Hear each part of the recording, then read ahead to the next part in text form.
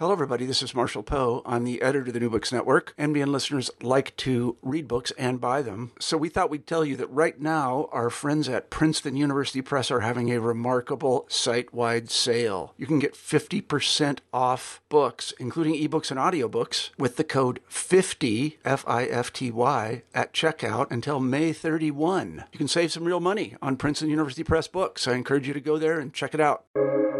Welcome to the New Books Network. Hello, everybody, and welcome back to Scholarly Communication, the podcast about how knowledge gets known. I'm Daniel Shea, your host for today's interview with Melinda Baldwin, AIP Endowed Professor in History of Natural Sciences at the University of Maryland. Her book, Making Nature, The History of a Scientific Journal, was published by the University of Chicago Press in 2015. Scientists study nature. This simple statement will be, to anyone in the sciences anyway, ambiguous. And this ambiguity is a statement in itself about the topic of today's interview. Nature is the world, the universe, reality. Nature is one possible term for a scientist's object of inquiry. Sure, it has a bit of 19th century dust in its corners, especially when you write it with an old-fashioned capital N, nature, giving it the look of a figure in a William Blake poem. And true again, most molecular biologists or particle physicists today will prefer to just write molecule or atom, be a bit more precise, that is, a bit more precise than just nature, all of everything. But nonetheless, nature, the word and the concept, lives on and has use to scientists.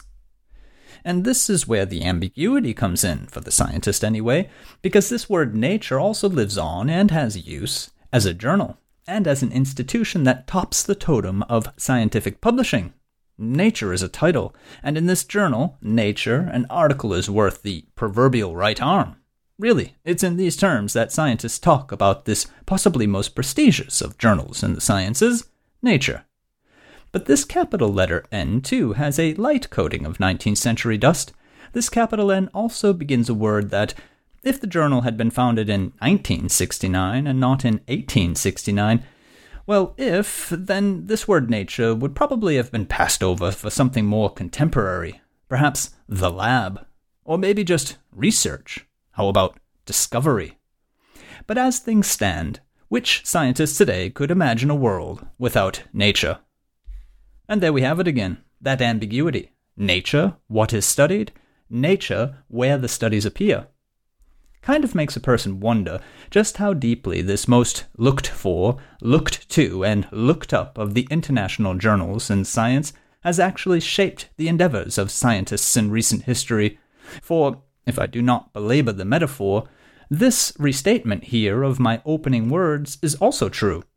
Scientists study the pages of nature, and the pages of nature are written by scientists. Because this, quite literally, in fact, is what has gone on, and it is also what is going on in the practice of science, and more particularly in the practice of publishing science. The contributors to nature, the readers of nature, the worldwide interest in the debates and ideas and attitudes emanating from nature have been the success of this once Victorian periodical by men of science, and this now top venue for the globe's top research, staffed by scientists and journalists of all backgrounds, headquartered in London, and represented everywhere. You who write in the pages of nature, and you who read the pages of nature, it's you who have been making nature what nature is. The journal in this sense is a stand-in for general progress of science, and because a statement to this effect is so widely acceptable, and really so fair an assessment, one journal located so centrally to the work of scientists of all fields, because this centrality of one British journal is an accepted norm by the communities of scientists everywhere, well, it's because of this that nature itself is tantamount to nature itself. But how? How has this British journal made it to this position? Why have scientists for decades sought to make these pages the place for their research, thereby making nature nature? That is the story told by Melinda Baldwin in her book Making Nature, The History of a Scientific Journal, and it is also the story that she can sketch out for us today, the phenomenon of nature. So let's begin today's episode, Melinda Baldwin and Making Nature. Melinda, welcome to Scholarly Communication. Thank you so much for having me. I'm going to just sort of jump right in and ask the big question, I suppose. What then did make nature? Because, I mean, in hindsight, it all seems so improbable. And of course, as is always the case, there was no one person who woke up and said, so I'm going to make the kind of journal that nature is, right? I mean, this just doesn't, there never seems to be somebody controlling events of history. And yet it has become such a standard of the field that we can't imagine it away, can we? No, no. And I think that it can be hard to imagine a system of scientific publishing that doesn't have nature at the top of the hierarchy in terms of prestige. But when it was founded in 1869 by the astronomer Norman Lockyer, Lockyer's motivation was actually not to create a prestigious scientific journal that was going to be written that was going to be written for the research community. Lockyer had a very specific vision. What he wanted was a publication that was going to be read by laymen. He wanted the writers to be qualified scientific researchers, but he wanted the readership to be people from across all fields, all professional groups, not really across all strata of society, I would say. He had a fairly elite audience in mind, but he really wanted the average reader to be a scientific layman, which I think is really remarkable when you consider that today, nature is this achievement at the top of someone's CV that feels like a guarantee of tenure or promotion or future grants. And I think that's one of the surprising things about this story is, as you've just pointed out, I mean, Lockyer had in mind a very different journal than what it's become. And we see how much is just development and not direction, right? Things that, if you like, evolve rather than are decided upon. I mean, another good example that you explore in the book is how it went from a British journal to an international journal without necessarily input on at least one tenure of editor's side. Yes, I think that's absolutely true. What you see looking at the history of nature is that when it changes, it's really not the editorial staff or the editor-in-chief saying, okay, now I want Nature to be a research journal, or okay, now I want Nature to have a lot more international contributors. The impetus for Nature's changes comes from the contributor base itself. It comes from the scientific community. Time and time again, we see the contributors to Nature remaking the journal to be what they want it to be at a particular moment in history. And I have to say, that was one of the more eye-opening moments for me in the book. I mean, one of the strengths of the book as a history is just that you get on the ground as a reader.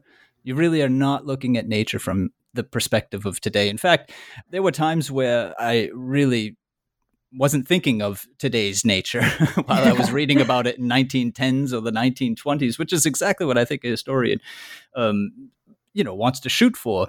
But the other thing is just as you're saying, how much the readership was there to shape what nature was an outlet for, a venue for. That hadn't been clear to me. I think that is really, and you put that up front as a central finding, I would say. Yeah, I think it really was one of the things that surprised me most, that I'd expected to find that nature was shaped mainly by the people who were editing it, by the people funding it at Macmillan and Company, and certainly those are influential people who appear in the story, but the story of nature is in many ways the story of its contributors. In the 19th century, after its foundation, it became a place for British researchers to talk to each other. The letters to the editor column in particular was filled with back and forth discussions between scientists, or men of science, as they preferred to call themselves back then. They would argue with each other in the letters to the editor, and that was one of the central functions of Nature. It was a forum for scientific debate, sometimes taking on a very passionate and personal tone that we don't necessarily associate with modern scientific writing. And this is this reminds me. In your conclusion, you quote one of the editors, one of the two-time editors of the journal, John Maddox, who was probably also, in my impression anyway, one of the more flamboyant and personality-filled editors of Nature's past. He gives his wry comment of a journal being a passive means of communication, which he really means ironic, because he says it's not that way. And I think, organizations today, such as Retraction Watch, would also very much agree with him. No, it's not that way. But what I would be interested to hear about is, through the history and maybe even up until today, your view on what is exactly, say, the distribution of roles between referees, editors, authors, readers, publishing executives, and so on. Because I think, and the reason I'm asking it this way is because I think today the publishing scientist, the submitting scientist, would be kind of, especially to a magazine, a journal like Nature that rejects about 92% of submissions, that they would be surprised to hear that it was the contributors and the readership who shaped the journal. Yes, I think that is surprising to people who sort of view the editorial staff at Nature today as these kind of all-powerful gatekeepers of scientific success. I love the list you just gave of all of the people who are involved in making a journal, because I think that can be one of the things that we lose sight of when discussing modern scholarly communication. The professional advancement of scientists is so heavily dependent on being published in these peer-reviewed journals.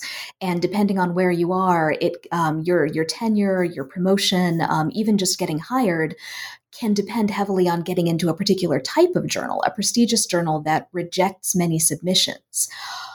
And so it can seem like the power to shape scholarly communication is only in the hands of the editors and in the hands of the anonymous referees who review papers. But looking at the history of scientific publication, you really see a story where a lot more figures are influential in shaping the way that the scholarly scientific journal developed. And you see stories like that of Nature, where it was really the contributors' needs and interests that drove some significant changes in the format and audience of the journal. One of the really interesting things to me about Nature's story was what I learned about the history of the refereeing system while working on this book. In 1869, when Norman Lockyer began the journal, Nature did not have anything that we would recognize as a refereeing system. He might occasionally consult outsiders, people who didn't work for the journal, for opinions on particular papers, but Nature was a commercial for-profit journal. And throughout his communication with Macmillan and Company, you see Lockyer and the Macmillans going back and forth about whether or not Nature is profitable. That's really important to them. The magazine has to go out on time. It has to go out under budget. It needs to sell as much advertising as possible. And that's really where Lockyer's attention is, not so much on arranging for refereeing of any articles. And in fact, that would have been pretty typical for any commercial publication at the time. In the 19th century, you really only see refereeing at places like the Philosophical Transactions of the Royal Society of London, what we call learned society periodicals. Right, and this is a trend that carries on, as you make clear in the book, right up and through the 1960s and 70s. There were still very important articles that were going through Nature's publication process without referees. So that's absolutely true. Well into the 20th century, Nature was publishing articles that had not gone through a refereeing process. Probably the most famous paper that Nature has ever printed, the 1953 double helix structure by James Watson and Francis Crick, was never refereed. It was recommended to the editors of Nature by the head of the Cavendish Laboratory, and to them that was good enough. They were told that this was important by someone they trusted. Somebody who was not disinterested in the fate of that paper, by the way. So this was not exactly an unbiased source telling them that this was a big discovery and they should get it into print as fast as possible. But it never went to outside referees. They printed those DNA papers. There were actually 3 DNA papers, the Watson-Crick paper, one by Rosalind Franklin and Ray Gosling, and one by Maurice Wilkins. And they printed all those 3 papers without external refereeing within about a month of submission. Yeah, and I mean, what I found really interesting is the Brimble and Gale period of editorship, which covers pretty much that period you're talking about. So the 1940s, 1950s, a bit of the 1960s.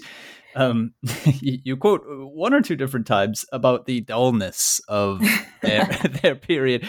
But what strikes me right now in this connection is that they were also somewhat criticized for just sort of printing anything that someone might have recommended. So this inside chain of connections, these people who, would at least from their perhaps interested perspective stand behind the science was enough for them.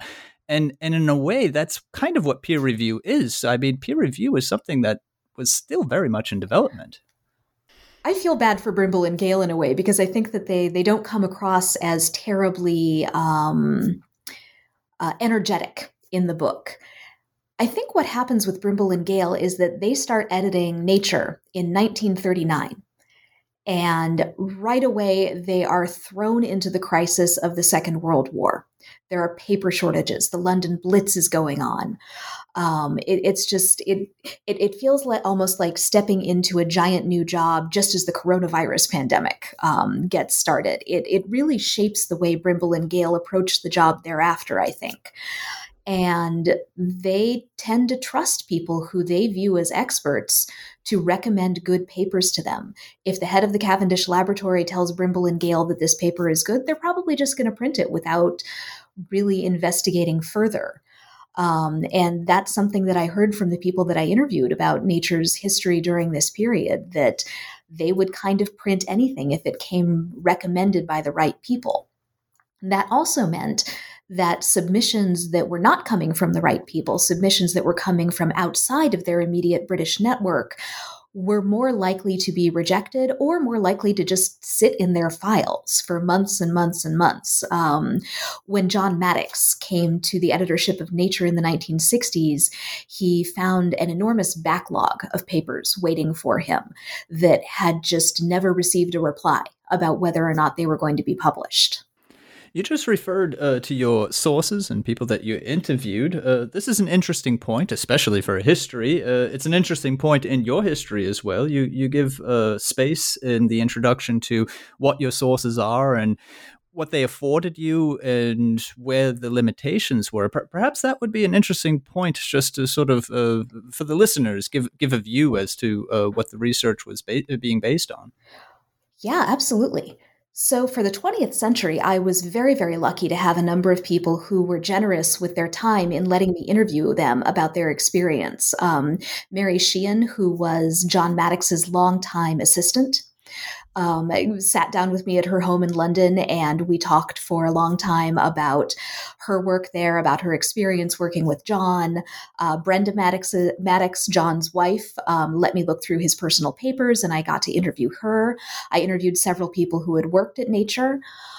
For the 19th century portions of the book, I encountered something pretty unpleasant early in my research. When Nature moved offices in the 1960s, they apparently threw out everything. And as a historian, I have to tell you that just broke my heart. I was a graduate student at the time, and I spent about 3 days thinking, oh no, I have to change my dissertation topic. I'm never going to be able to write this book. And so what I ended up doing was pivoting to the personal papers of editors and prominent contributors, and also to the papers of Macmillan and Company that had been preserved in a couple of different archives. So I wasn't able to get the kind of letters that I'd been hoping for of people writing directly to the Nature editorial staff, but it turned out that a lot of correspondence about Nature had been preserved in smaller pockets at different archives. So I had to go to a few more archives than I'd anticipated when I first started the project. But in the end, it turns out that people were talking about Nature even if they weren't speaking directly to the magazine. In the 1960s, I would have thought that Nature would have recognized what it was and perhaps have held on to its archives. No, I mean, isn't that just one of those things that you would think, oh man, no, who dropped the ball there? It's a funny thing. I think that not all scientists are historically minded in that way. I remember going to the science library at Princeton when I was a graduate student and just reading back issues of Nature. I pulled the paper issues off the shelf because I wanted to see things like advertisements that don't necessarily scan and digitize well. And I wanted to sort of see what the size of the pages were like. I wanted to handle what my readers would have been handling in the 19th century. And after a few weeks of this, one of the librarians came up to me and said, very confused, you know those are online, right? And so I think that it may have just been a view that that stuff is old and we don't need it anymore, and we're overwhelmed with paper anyway, so why would we keep all of this stuff from the 19th century? I think there was an effort to preserve some archives in the 70s under David Davies, but we weren't able to track those down either. So it may also just be a question of not prioritizing that particular kind of task. So I'm sure there's plenty of listeners who are also wondering a little bit about your, desire to go in and actually touch the magazines and see them and see the advertisements for things from, decades ago. But I mean, as a historian, I mean, that was obviously, the natural move. And I think I just think that's wonderful. I think it's wonderful that, I mean, we've come so far. The end of your book brings us up with some views to the present. You do really kind of want to end off in about 1995, 2000, maybe at the latest, saying that, and this I find interesting, to sort of talk about historiography for a moment, saying that it makes generally, I had written the quote down, but I can't find it at the moment, but it makes generally the historian somewhat, here it is. Historians are often uneasy evaluating the recent past because the consequences of recent changes are still working themselves out. So the 2000 period up to today, or up to 2015, was a little bit off limits. Could you perhaps explain that historian's thinking to the listeners? Yeah, it's an active question among historians. How do you write the history of the recent past, or the history of the present, as my friend Kathleen Ballou at the University of Chicago sometimes calls it? For me, I saw the book as a history of Nature as a print journal. Nature was founded at the very moment when the print scientific journal was becoming the primary form of scientific communication. I followed Nature as an object in print up through the 1980s and the 1990s, and it seemed like a natural ending point to bring the story I was telling to a close at the moment when Nature started to seriously move into the digital realm. And I did touch on some of the consequences and processes of bringing Nature online in the conclusion, but I do think the book is mostly a history of Nature as a print journal. And that's partly because that does tend to be what historians are more comfortable with, working with events that are far enough in the past that you can make statements about the consequences of the changes that you're describing. You can kind of bring those historical skills to bear on explaining why what you're talking about is significant. Is this because one of the go on? Let me interrupt. Oh yeah. I was just going to say that one of the really interesting things to me about writing that section on digitization and the internet for Nature was that when I talked to members of the staff, they all remembered that in 1995, they didn't really feel like having Nature on a web page was a very significant change. It just sort of felt like they were taking the print magazine and putting a version of it online, and it was just one more way of getting it all out there, as I think one of my sources put it. But today, it's very different. The experience of reading Nature on the webpage is very different from the experience of getting your issue of Nature and paging through it section by section. You don't get those last-minute updates that are possible on the internet if you're just focusing on it as a print magazine. And I think that more and more people are getting most or all of their scientific literature on a computer screen or on an e-reader screen. And I think that is going to be one of the major stories to be told about scientific communication in the years to come. Yeah, I think the 1990s were, it might be more theoretically a question of form or format. And I think in the 1990s, the internet was still just offering a different form for the format of the journal or the book. Whereas I think we've entered in at the very latest from 2010 on, with the internet being, really a different format. Yeah. Yes. As you say, you find journal articles. You don't go through journals anymore, really. But the question, I'm sorry, the question about the historiography very, very much interests me, and because you do spend time in the beginning of the book reflecting on this. I don't want to, I'm speaking from your perspective, I don't want to make it that I don't want what I say to seem uncritical, that I'm saying it's either good or bad. I want it to be placed out there neutrally as it had happened. And as I said, this is something that very much is the book succeeds at. As I said, it puts me back, in a sense, almost like a novel into that time, which is what I really enjoyed. But I suppose the question that I'm getting at is, you have to lose your perspective of today to be able to enter into that perspective of yesterday. And is it the limitation?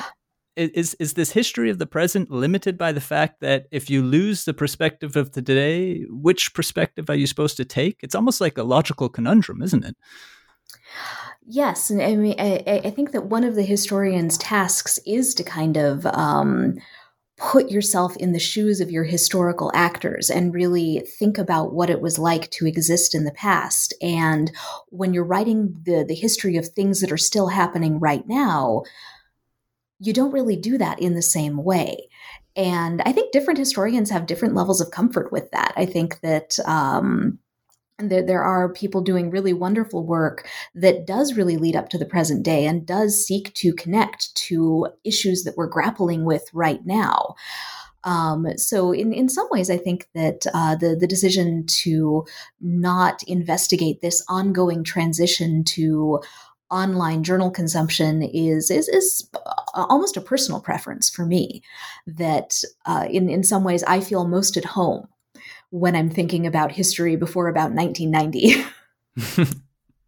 Yeah, well, there is a lot of closure. I mean, if you think of nature before, essentially the year, let's say 2000, I mean, something else has happened in the past 2 decades across scientific literature, I would say. So, I mean, the book rounds off beautifully in that sense. I'd like to bring us back a bit further into history, but I suppose I'll do it again from the present.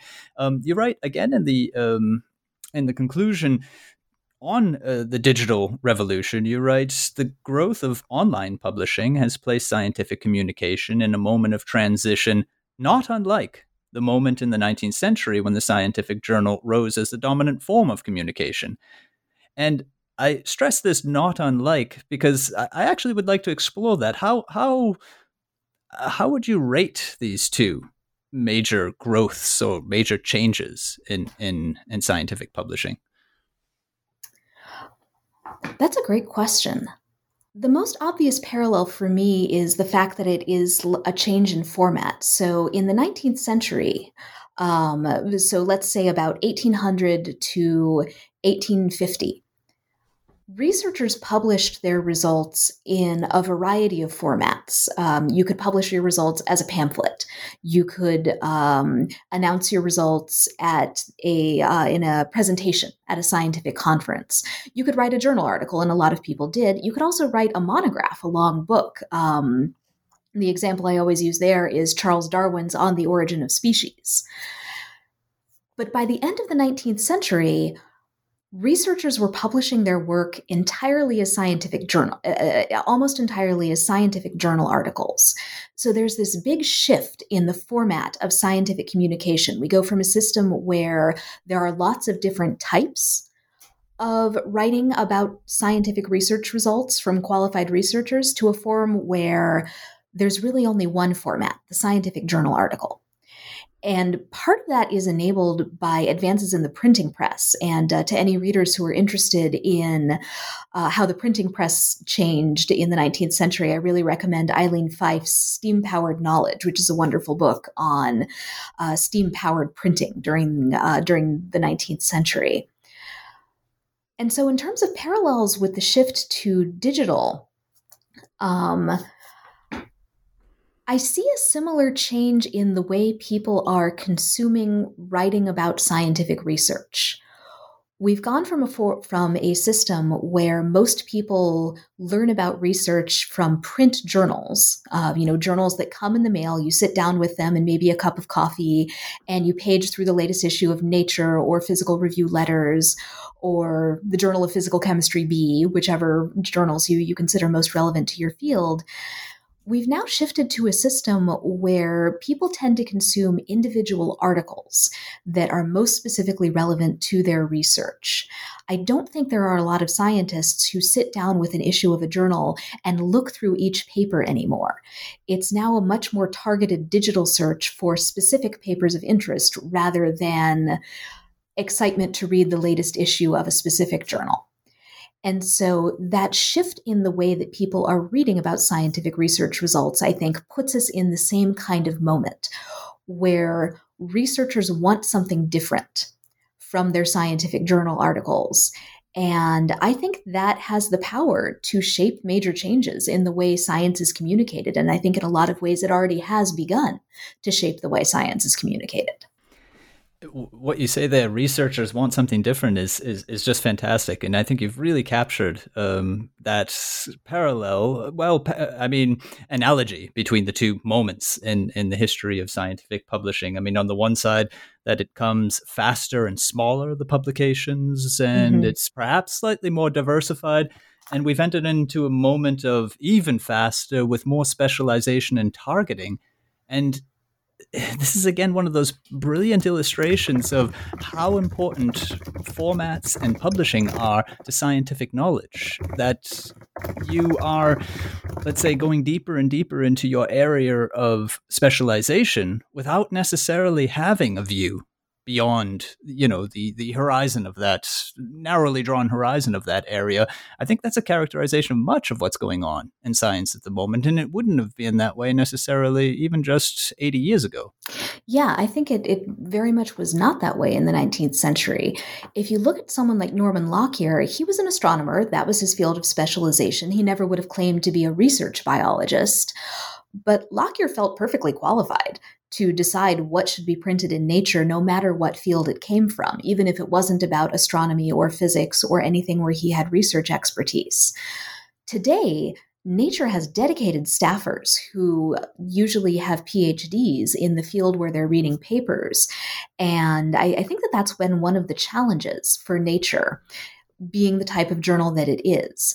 We've seen a system where journals have become increasingly specialized. We've gone from having one physical review to physical reviews A through F at this point. I'm forgetting how many physical reviews there are now, but journals have gone from being a journal about all of physics to a journal about this specific area of physics.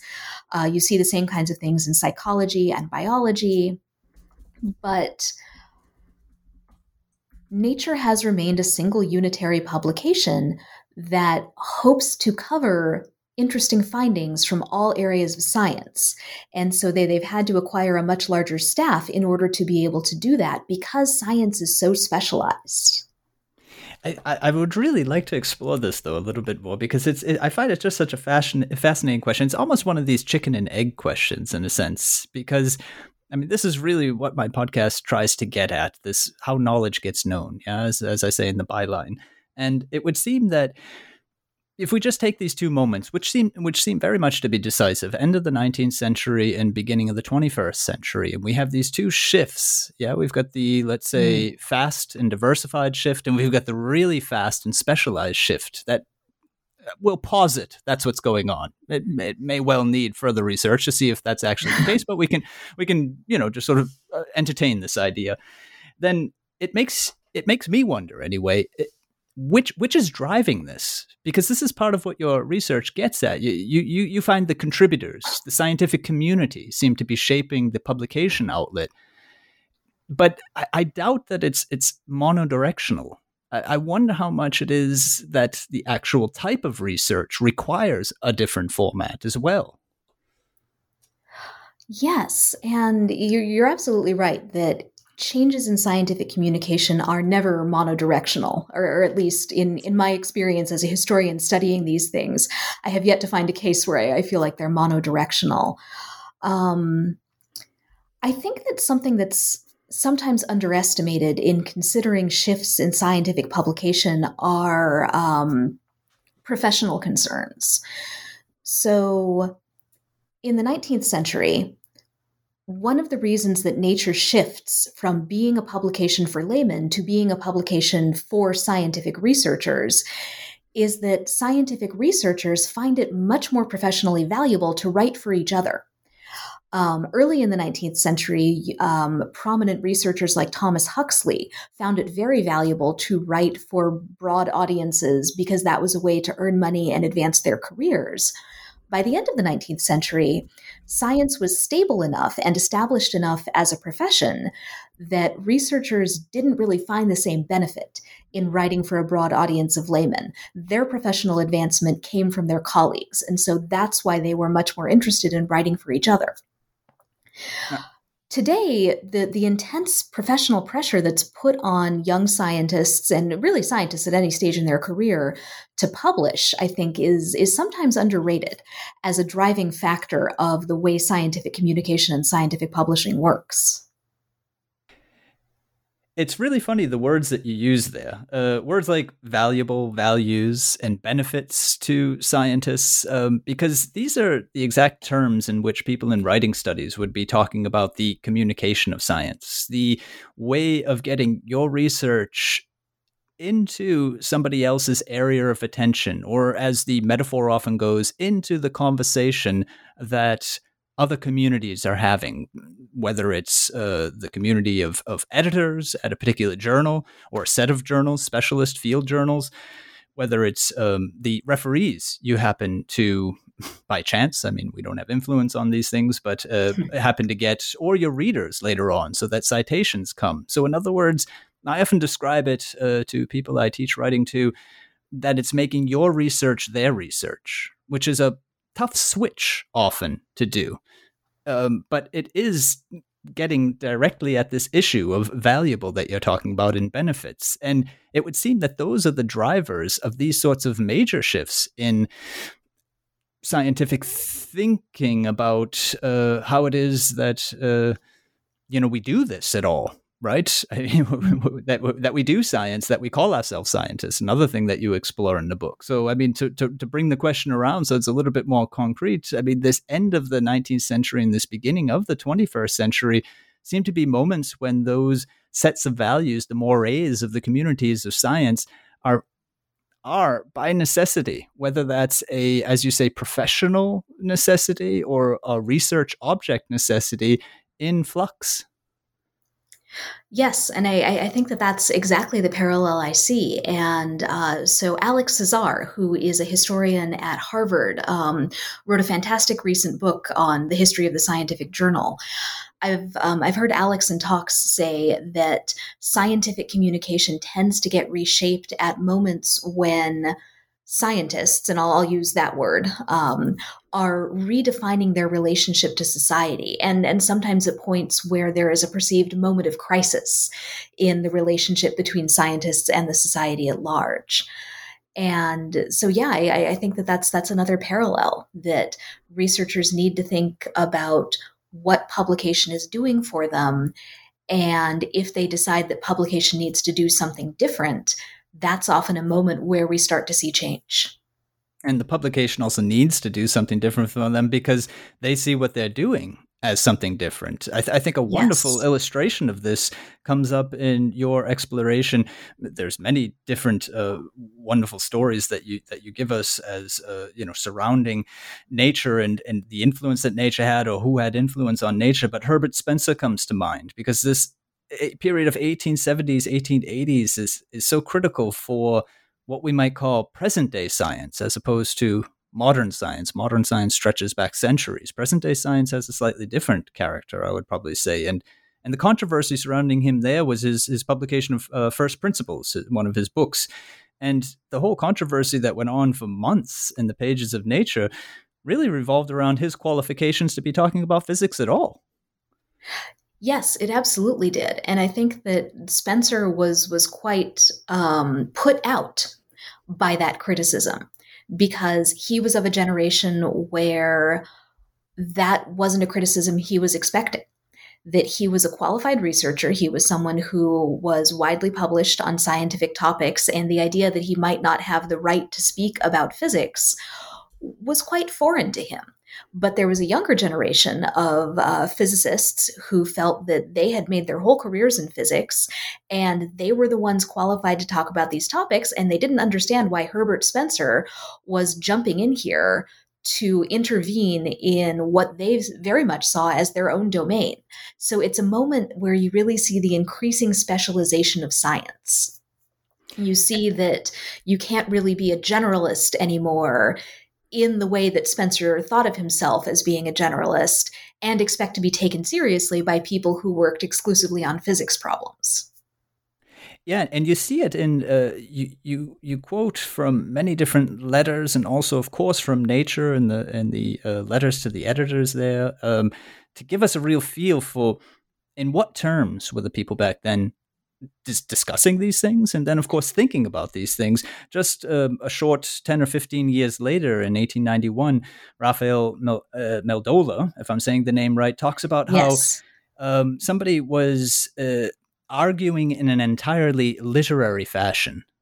And that, again, is, I mean, these are symptoms, aren't they? They're coming through in a way that shows something is moving under the surface, and not everyone is yet on board. You give us a nice number for this. You show us that it was essentially the generation of the 1840s, 1850s that were the new, or what we would say, present day scientists, perhaps. Yes, it's really that generation born in the 1840s that comes of age in a moment where they can expect to have a stable scientific career, where they are paid for teaching science and they are paid for doing scientific research. That was an opportunity that previous generations generally didn't have available to them. So someone like Thomas Huxley built his career partly on writing very literary essays for laymen and getting paid to do so. That was part of how he funded his scientific inquiry, by getting paid for his writing. And so members of this older generation were very accustomed to having to build their careers in whatever way that they could. They usually looked to very diverse sources of income. They usually developed very diverse interests to go along with that. And it's very different from this younger generation, who can expect to be hired as something like a professor of physics and spend their life working on just physics. And you really see their heads butting at different points in nature as the older generation tries to practice science in the way that they built their scientific careers, and the younger generation says, no, that's not your field. You're not an expert here in the way that I am, which of course is completely incomprehensible to someone like Spencer. Exactly, yeah, but it's also what makes that debate that went on even up through the 1900s. What I mean by that is 1900 and 1909, right before the First World War. There was this period of what it is to be a scientific worker, a scientist, however it was called, a man of science. I mean, what we would just simply call today a scientist. And it would seem that this was really, yes, as we've been saying again and again, one of those turning points professionally, as you've made very clear.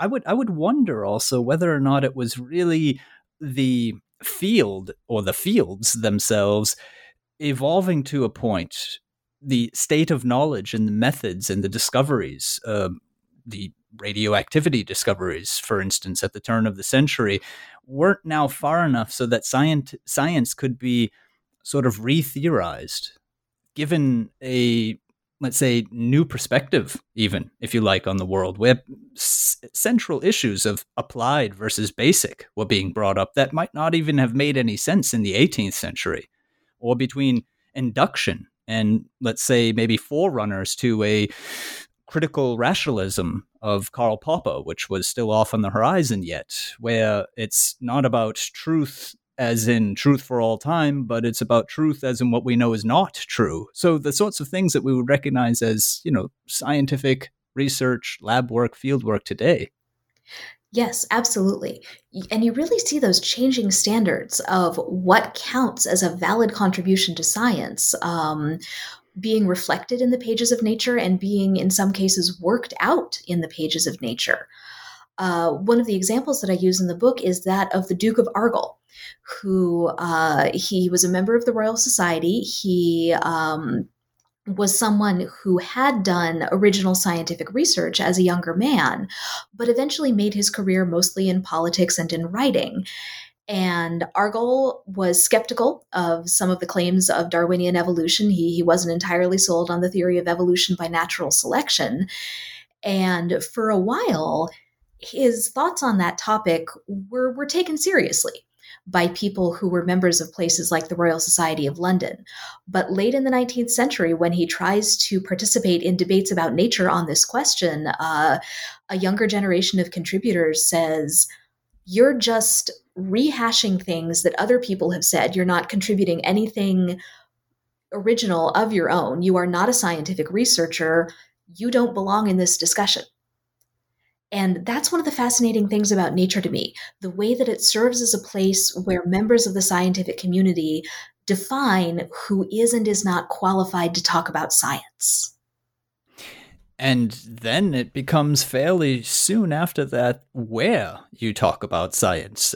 You talk about, for instance, Ernest Rutherford, who off in Canada has some of the best facilities for the sort of research that he wants to do, probably better than he might have even gotten in Britain. And yet his orientation was entirely towards that prestigious center, that prestigious, we might call it colonial center still at that point, but certainly prestigious pages of nature, something which is still also, I would say, around the world, very understandable to people. Yes. And so I love the Rutherford story because he doesn't choose nature because he sees it as prestigious necessarily. In fact, I would argue that around the time Rutherford starts sending his articles to Nature, Nature is not particularly prestigious, especially when you consider it in contrast to something like the Philosophical Magazine, which I think was much more highly regarded among physicists at the time. Rutherford picks Nature because it's fast. Rutherford picks Nature because he wants to get his results in print as quickly as possible because he's competing with people like the Curies in Paris. And he wants to make sure that he doesn't lose out on credit for discoveries in radioactivity, which is a really fast-moving field. But you're absolutely right about the national orientation. You could imagine Rutherford saying, okay, I have to get my stuff into print as quickly as possible. I'm going to publish it on this side of the Atlantic, maybe in Science, which is published in New York, maybe in a Canadian journal. But Rutherford also really wants his papers to be read by the right sort of people, which to his mind are the people in the major research centers in Europe. And so publishing in Science or publishing in a Canadian journal doesn't really seem to have occurred to him. He picks Nature because it's fast, but he also picks it because it's British. And that's what's so amazing, because this is not very far after, let's say, the beginning of the end of the 19th century, beginning of the 20th century, where so much of science was still being published, let's say, in 3 languages, right? German, French, and English, and in many nations. So, I mean, these are developments that you would look for a center as Rutherford had, and perhaps even a language, although he didn't need to. I mean, being a speaker of English himself, but that you would look for that as your outlet because of reaching the right people, as you say. And it was just a generation back where that might not have been on the top on people's minds. Yes, and you bring up a really interesting point about language as well, because I think that English was only really starting to become at that moment a significant language for scientific publication. German was the most essential scientific language for most researchers in the 19th century. Scientific Babel by Michael Gordon, who was my graduate advisor, tells the story of how English became the dominant language of science. And it's a really fascinating story, but it's not until after the Second World War that English really becomes kind of the 800-pound gorilla of the scientific languages world. For all this prestige and nature as the center, I do have to hark back to there's wonderful illustrations in this book that I definitely want to make my listeners aware of. We have here also on page 20 the first page of the first Nature, and let it be known The first lines in Nature are from William Wordsworth, no other. To the solid ground of nature trusts the mind which builds for aye. Yeah. And then we have a Yeah. complete page of Wolfgang Goethe. I mean, I couldn't have expected. I would never have expected these things. but there is one interesting quote that comes up, and this isn't from the pages. This is again from correspondence. A Joseph Hooker, right before the first issue, the one I was just referring to, came out. He says, and this intrigued me because it. I don't know. I would like to hear you parse it. I guess he says, by all means make public my goodwill to the Lockyer periodical, by which he means Nature. But the failure of scientific periodicals patronized by men of mark have been dismal. And then he says, I do not see how a really scientific man can find the time to conduct a periodical scientifically or the brains to go over the mass of trash. And it's this last sentence with this conducted scientifically and the mass of trash. I had to ponder what he was talking about, particularly with conducting it scientifically. Yes, I've wondered too what exactly Hooker meant by that. I think that Hooker is essentially saying, good luck, but I think you're going to fail. And I think you're going to fail because I don't really see how you can possibly reach a broad audience while still holding to that core of scientific respectability. So here again, you see the very one of the very first indications that I found of this idea that there's communication to the public and there's communication to researchers, and communication to researchers can be done seriously and scientifically and respectably. But if you're trying to communicate to the public, good luck, you're going to find yourself sorting through a bunch of garbage trying to find something that's scientifically respectable and able to be understood by a layman. And I think that notably, that's one of Lockyer's main motivations when founding the journal. Lockyer did not have a high opinion of most science writers, people who were not scientifically trained but were writing about science for public audiences. He thought that a lot of what they were publishing about science was inaccurate, and he really wanted to have a magazine that was researchers talking about science for laymen, so that people in Parliament, people with elevated social status, people with influence could get accurate information about science from people who knew what they were talking about. So his vision for Nature was very much that it would be picked up by those men of mark that Hooker was talking about. And I think Hooker identified something that actually did become pretty quickly a point of tension for Nature. The fact that Lockyer wanted a lay audience, but wanted it to be written by researchers. And I think that Hooker rightly identified the fact that that was going to be much more difficult than Lockyer was anticipating. Yeah. And I mean, it's any science communicator today will tell you that it is certainly a challenge. And it's something that comes up in the story of Nature with the British Science Guild, for instance. And one of the Gregory, one of the editors, and his role in that. There's so many areas that we could cover. I encourage readers to turn to the book. You find out about the shift in which you, Melinda, were just referring to, the shift in views of Germany before and after World War I. We find out about how international is science if an entire Soviet bloc is left out. We find out about the differences between how Nature brought the radioactivity advances in science and the genetics advances in science to their readerships. So many of these just fascinating stories which fill out the entire picture of this journal and science from over the last 150 years, essentially. I think I'd like to bring us one last time up into the present, because you, in the conclusion, refer to new publishing ventures, so archive.org or PLOS ONE. And when I was reading about PLOS ONE, I was intrigued again by a question as to PLOS ONE's sort of modus operandi is that we test the science, we vet it for soundness, and let the importance be decided, by the research community.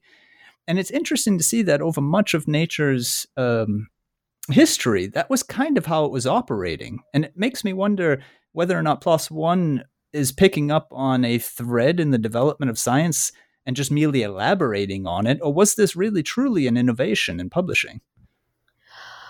I think it's both.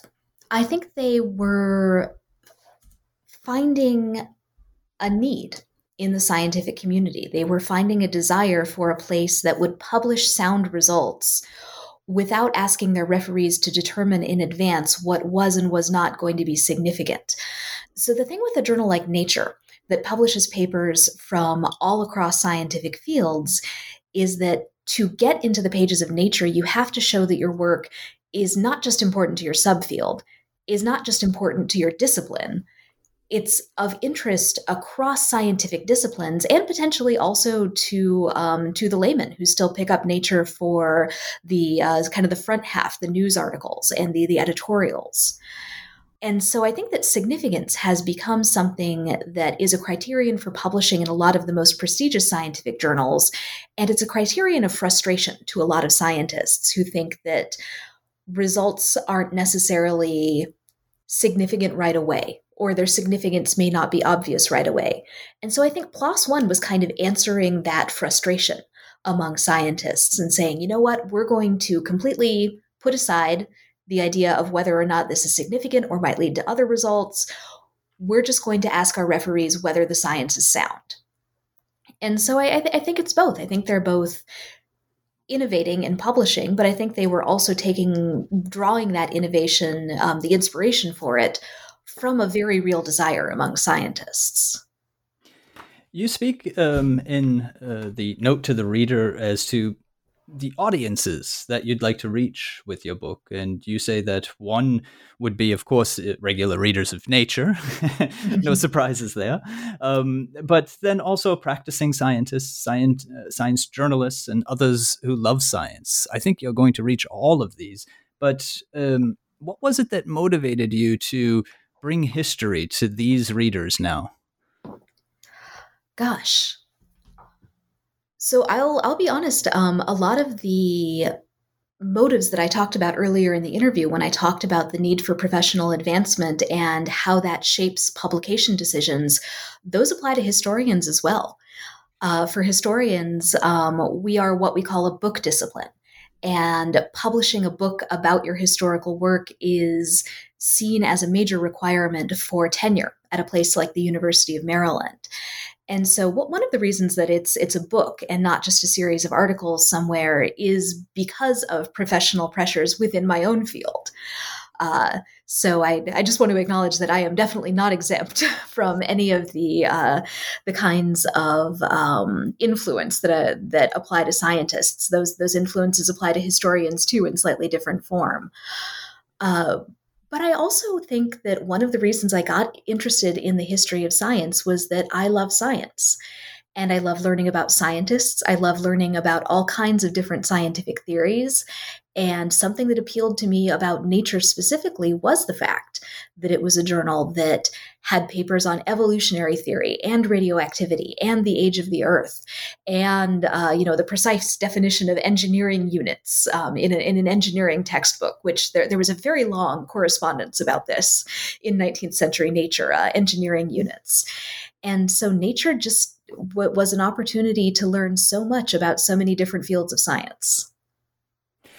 That's great. That's great. I mean, you give us a very thorough picture of Nature, and you do, even in the conclusion, bring us up to the present. And I think you really also put your finger on the pulse of this one particular journal by noting that it is still a combination, as it always has been, of its speed of publication and its fluctuations in prestige. And it certainly seems to be at a peak at the moment. And it's on these variables that you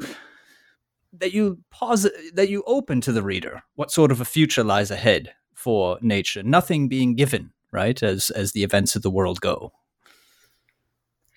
Yes, and I think that it is not a given that in 10 years or 15 years or 20 years or certainly not in 50 years, that a paper in Nature will still be the kind of crown jewel of a scientist's CV. I think that scientific publication is always reshaping itself according to the needs and desires and the pressures of the scientific community. That it can be very easy to think, oh, those editors of Nature, they hold the keys to my career and their future. But the scientific community as a whole holds the keys to Nature's future in their hands as well. It's never monodirectional, to bring up an idea from earlier in the interview. Wonderfully put. Great. That's well, Melinda, you've been very generous with your time. I do have one last question, though, for you. And this is about the research in this area. You mentioned, for instance, Alex Cesar, who I've also interviewed here on the podcast, and he gives a wonderful book of the scientific journal throughout the 19th century, looking, as you explained, as to how that mirrored what was also going on in science, changing of profession, changing of research objects, and so on.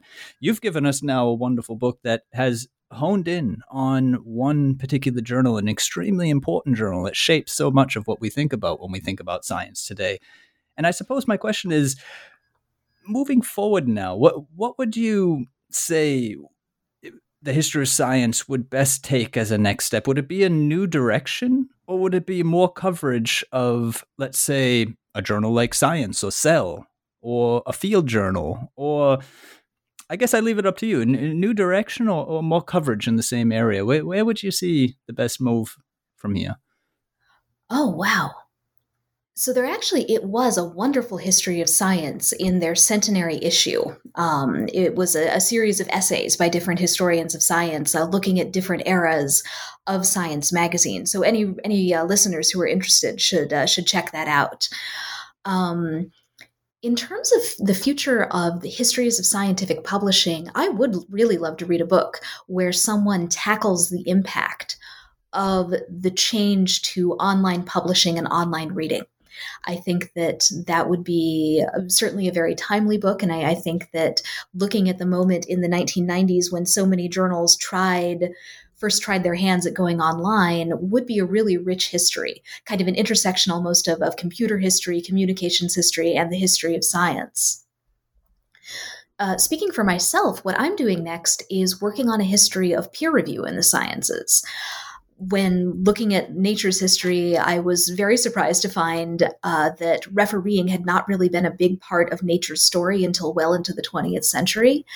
That inspired me to look more deeply into the history of refereeing, and that's the book that I'm working on now.